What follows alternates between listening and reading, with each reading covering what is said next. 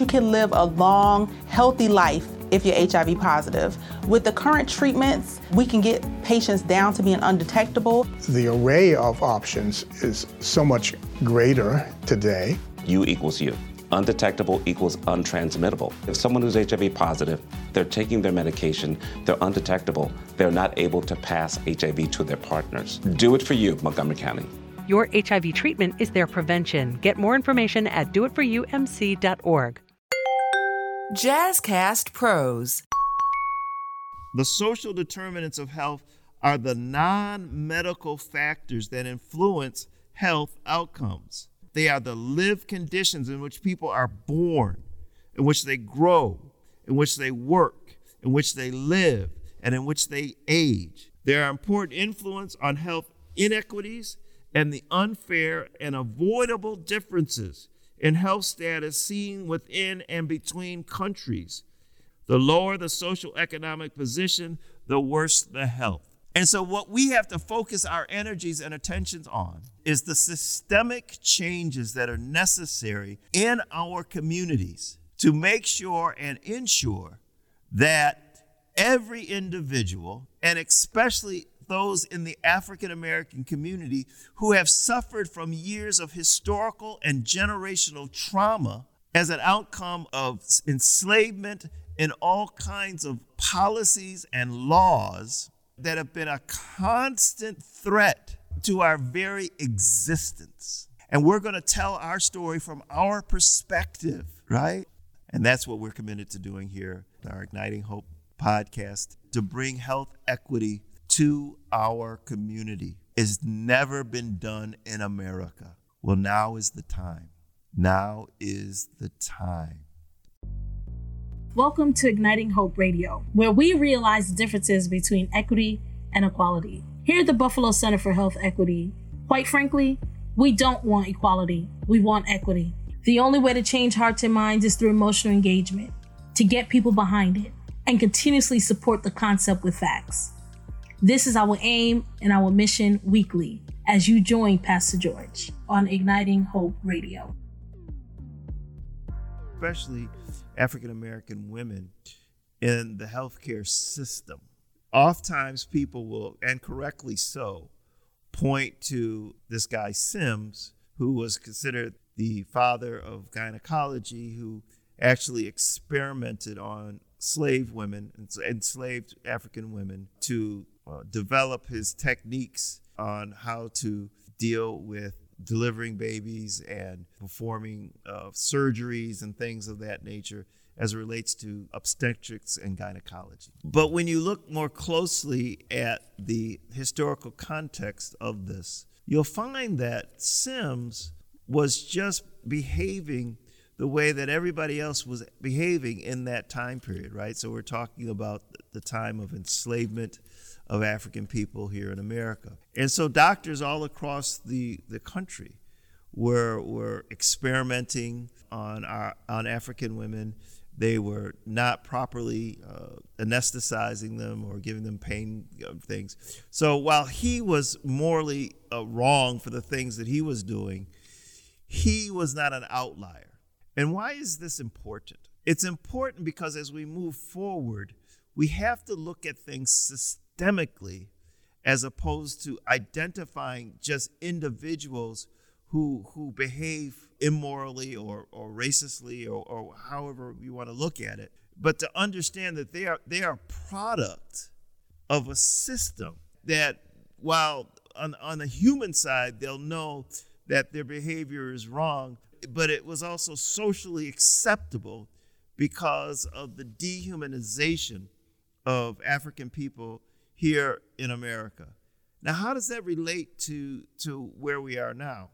Well, there's continued lessening the value or dehumanizing African American people in our culture today, even after emancipation and through Jim Crow and other legislative actions of this country. But the thought process towards people of African descent has always been and continues to be that we're less than. Let me try to come another way at this. The World Health Organization which came into play to look at health outcomes all across the world. And they will explain health outcomes through the lens of the social determinants of health. And the World Health Organization would say this: the social determinants of health are the non-medical factors that influence health outcomes. They are the conditions in which people are born, they grow, work, live, and age, and the wider set of forces and systems shaping the conditions of daily life. These forces and systems include economic policies and systems, development agendas, social norms, social policies, and political systems. Let me say that again because that's very, very important. They are the lived conditions in which people are born, in which they grow, in which they work, in which they live, and in which they age, and the wider set of forces and systems shaping the conditions of life. These forces are systems. The social determinants of health, their important influence on health inequities, and the unfair and avoidable differences in health status seen within and between countries.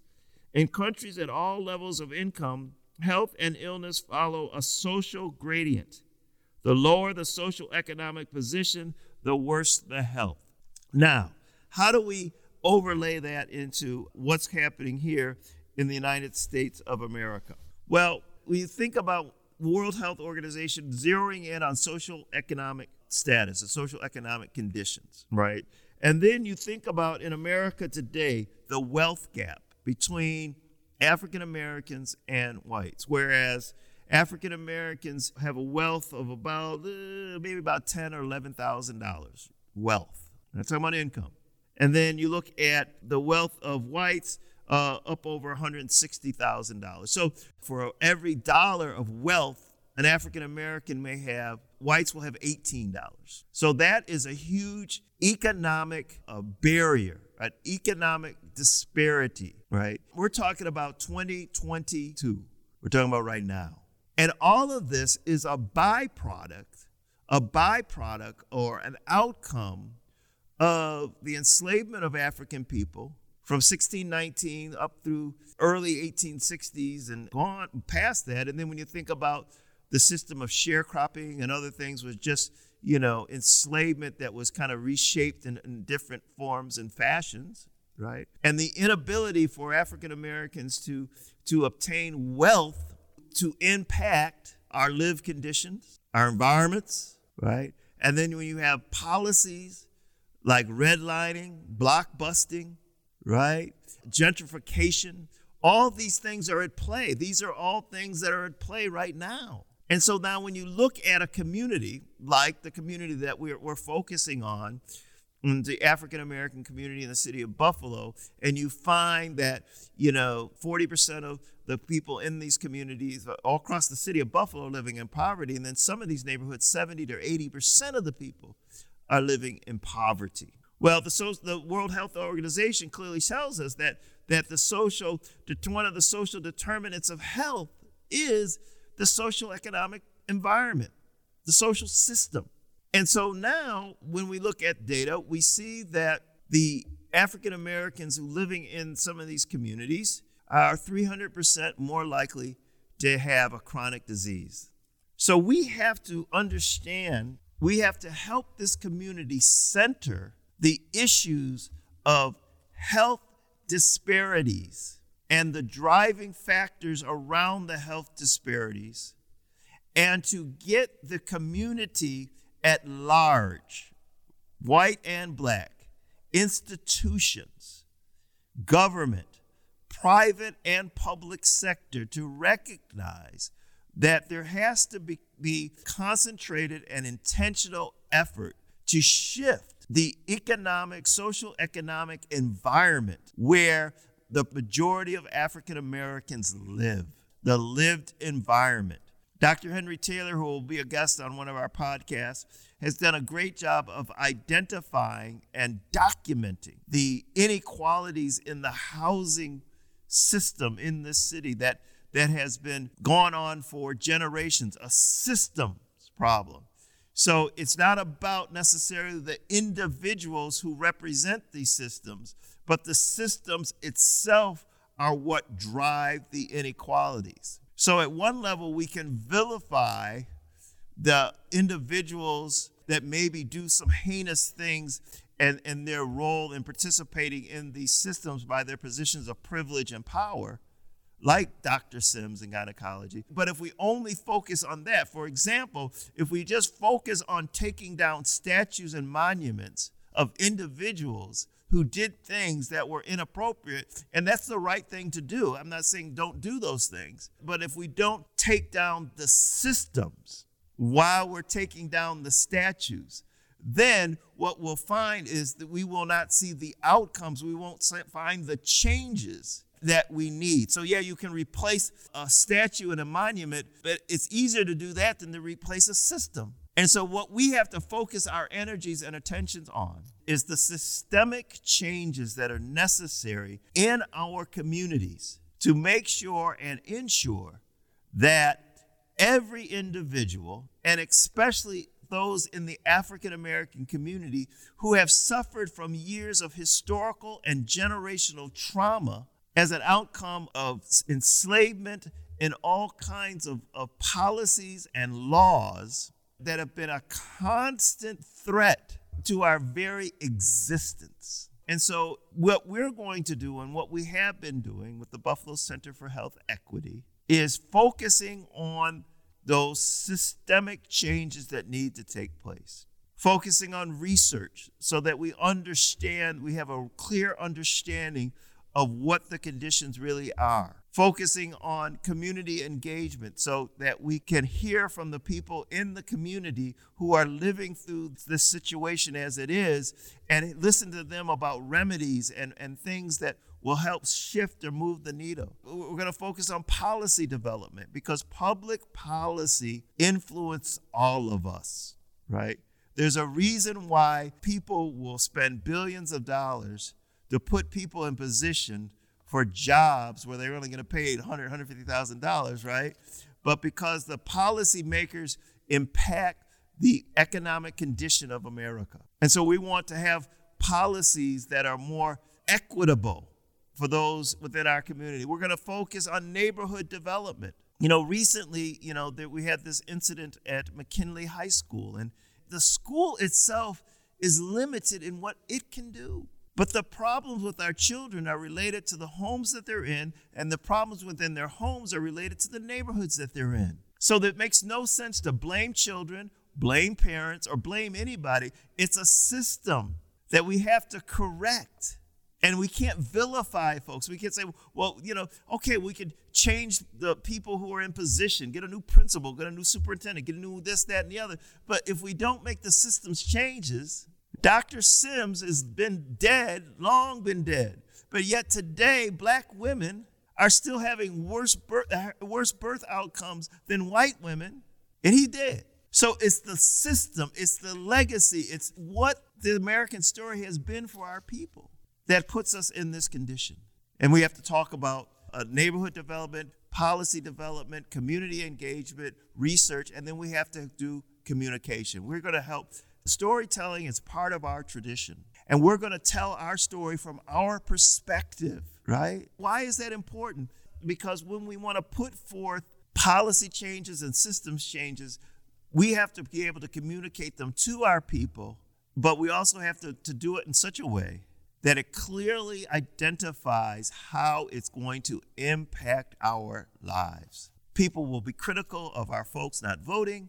Well, the low voting numbers are attributed to people not believing or understanding or seeing how certain things will impact their lives. So it's our job to communicate clearly how these policy changes and others will help bring quality of life, of peace and prosperity. We're under too much stress.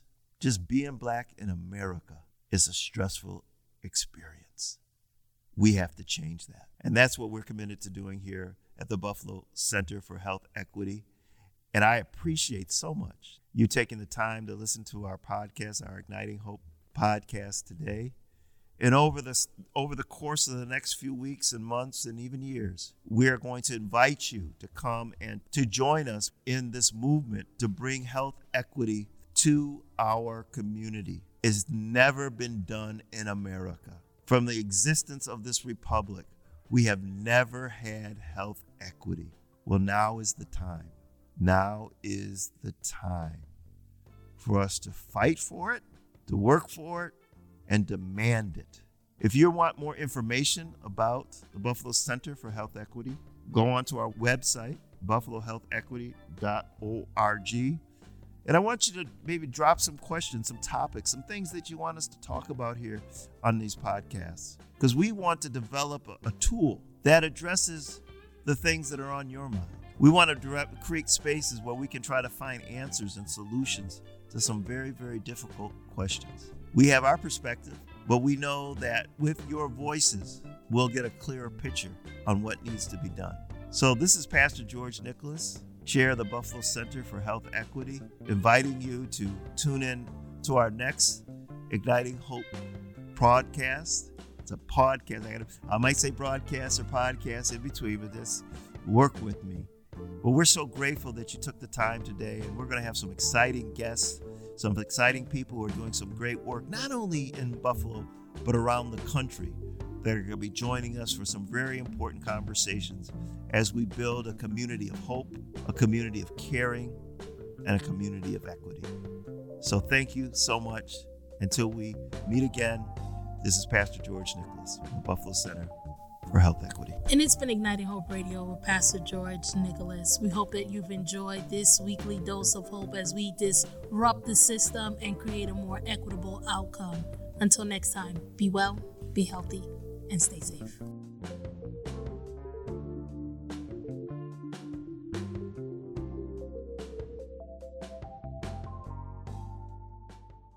You can live a long, healthy life if you're HIV positive.